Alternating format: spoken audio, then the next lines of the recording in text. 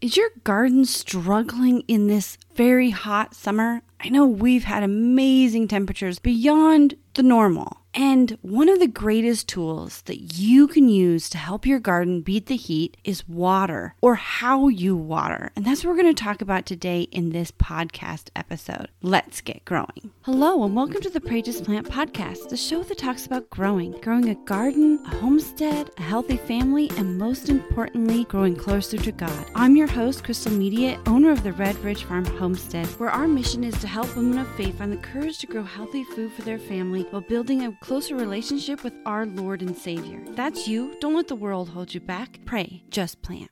Welcome to the Pray Just Plant podcast. I'm your host, Crystal Media, and today in season 7, episode 10, we're going to talk about how to water your garden in the heat of summer to beat the heat. Now, this is Fair Week. And if you don't know what that means, it means that this is the week that my children and I are at 4-H fair. I'm going to have to again bring you a recording of a live I had with you fellow growers. And we're going to discuss how to water to beat the heat. Water is the essential tool of our plants. We need water when we're hot. Our plants need water. Let's talk about how we can use water efficiently and also to help to remove that stress from our plant. I'm going to share this recording with you. Of course, I'm going to edit a few pauses and things out for you so it's nice and smooth. Lives can be a little bit laggy or a little bit drag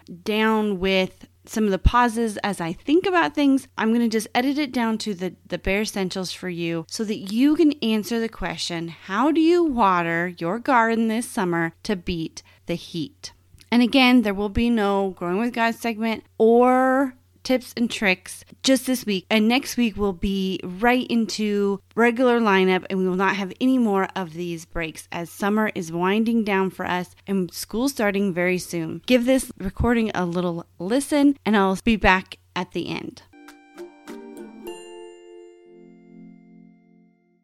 Good morning, everyone. Welcome to today's weekly tips and tricks. I'm inside today. We got a really good rainstorm last night. Still kind of raining, and I can't really do a lot of digital stuff outside in the rain, so we're inside. But we're talking about water today, and even watering can help you beat the heat in your garden. So let me introduce myself before we get into all of that. I'm Crystal Mediate. I'm the co-owner here at Red Ridge Farm Homestead. And our mission here on Instagram, Facebook, through our t-shirts, through our planners, through our online courses, through our weekly tips and tricks, through our blog posts, our podcast episodes, is to help you grow. Help you grow a garden, a homestead, a healthy family, and closer to our Lord and Savior. So today we are going to be talking about even watering. Hello, the farm on Galloway. Thanks for joining. We're going to be talking about even watering. So best way to explain even watering is to explain also its opposite, which is feast and famine watering. And when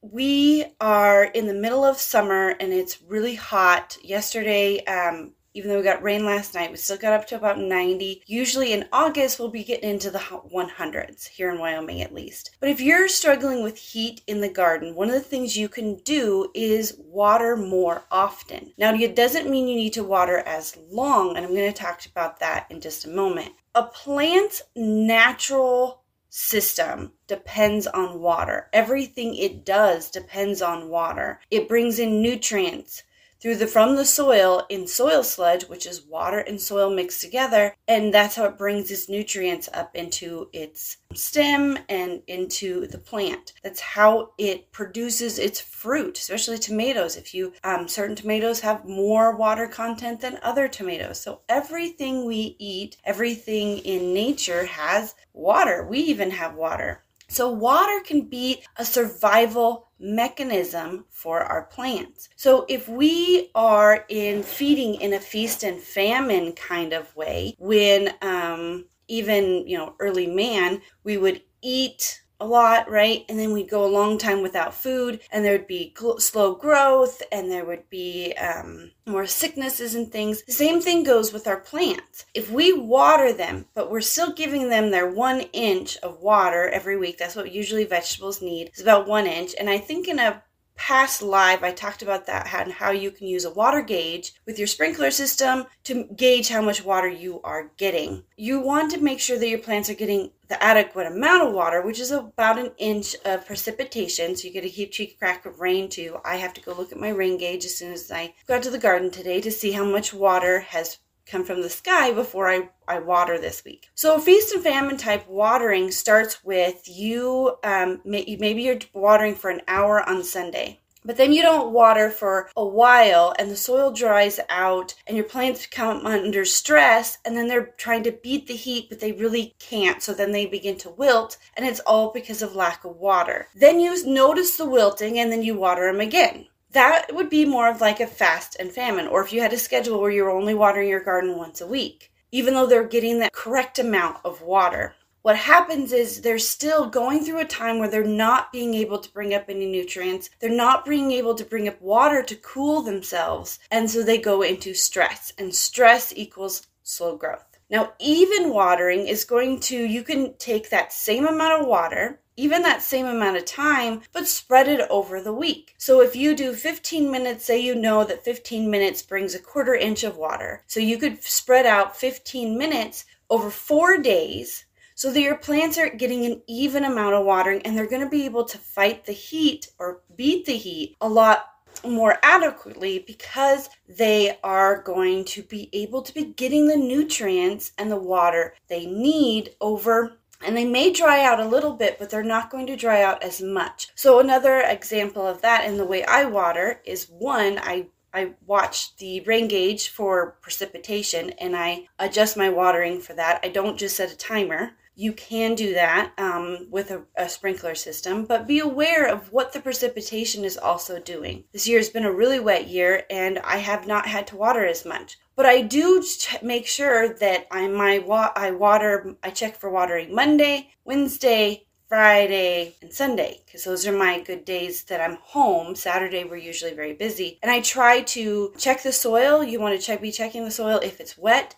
Put your finger in at least 1 inch. I know that from the tip of my finger to my first knuckle is 1 inch. And if you're feeling moisture, they probably don't need a lot of water. And then you can wait a day and then check again. But if you spread your watering out over the whole week, you're going to help beat the heat for your plants. Just thought of, with calcium in rot, and I deal with that a little bit here in the garden, one of the biggest reasons that occurs is because a plant goes through that fast and famine. If they're already struggling to pull in calcium, because blossom end rot is lack of calcium, then they can't pull in calcium when they don't have water to pull it in, right? So by even watering, you're going to be able to allow your plants to bring in an even amount of water, and thus probably avoid calcium end rot or the blossom end rot, or have a lesser case of it, because you're getting more even water. Because the biggest things when you go to look up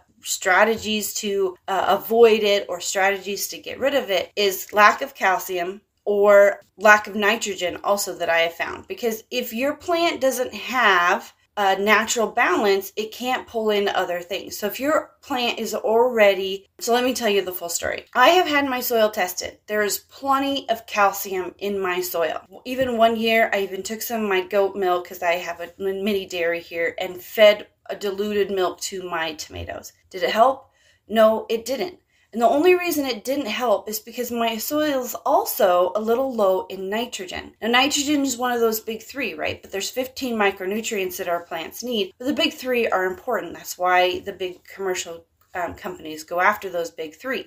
Because I had the lack of nitrogen, my plant was still struggling and therefore couldn't bring in the extra calcium it needed to avoid the blossom end rot. And the way I found out this out is I tried everything. I tried the milk. I tried so many different things. And that first setting of fruit all had blossom end rot. I had to harvest them early and just get them processed. But that next time, and I usually have a scheduled nitrogen time that I take fish emulsion, fish poo, and I dilute it in some water and I just spray down my plants. Miraculously, after I sprayed down my plants, within a week, the fruit that developed that week, no blossom and rot. And so that's when I went back to my soil test and really dove into what was going on.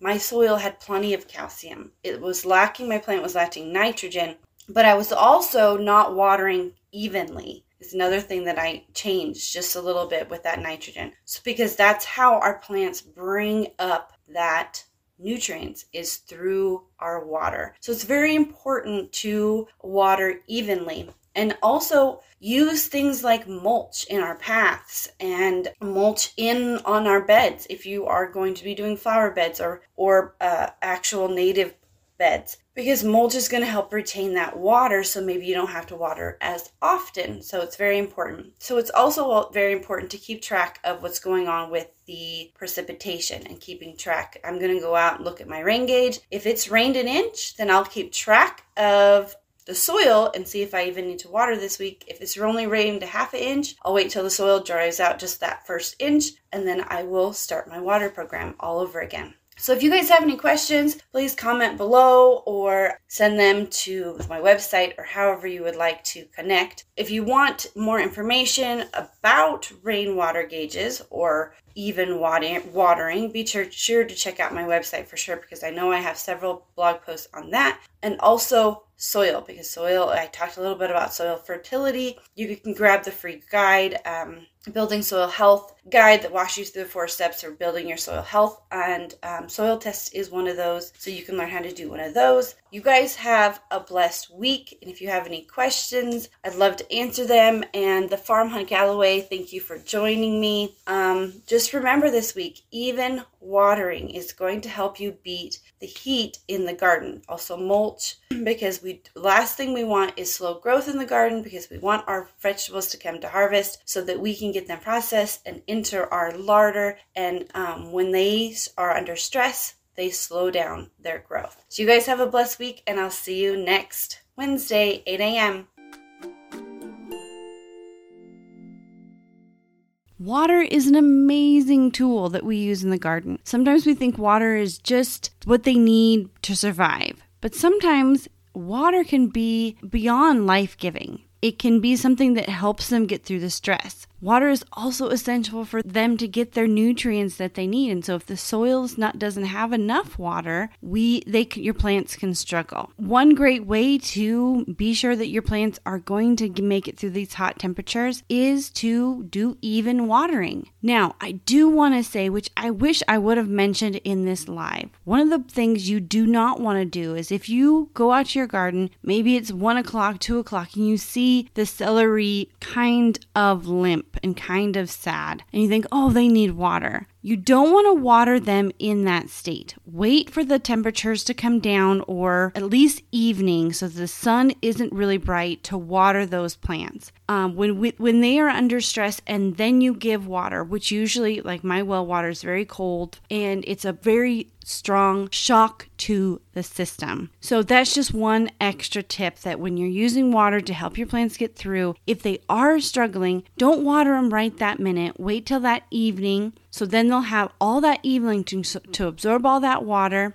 and through the night, so that they can go into the next morning full of all the water that they need. I want to thank you for joining me here today at in the Pray Just Plant podcast. And if this is your first time, I want to welcome you to the Redridge Farm Fellowship of Fellow Growers. And if you have any questions, be sure to reach out to me on my website, www.redridgefarm.org, and be sure to check out the show notes, because remember, I always dive deeper in the show notes. And again, I want to thank you for joining me. And as always, don't let the world hold you back. Pray, just plant.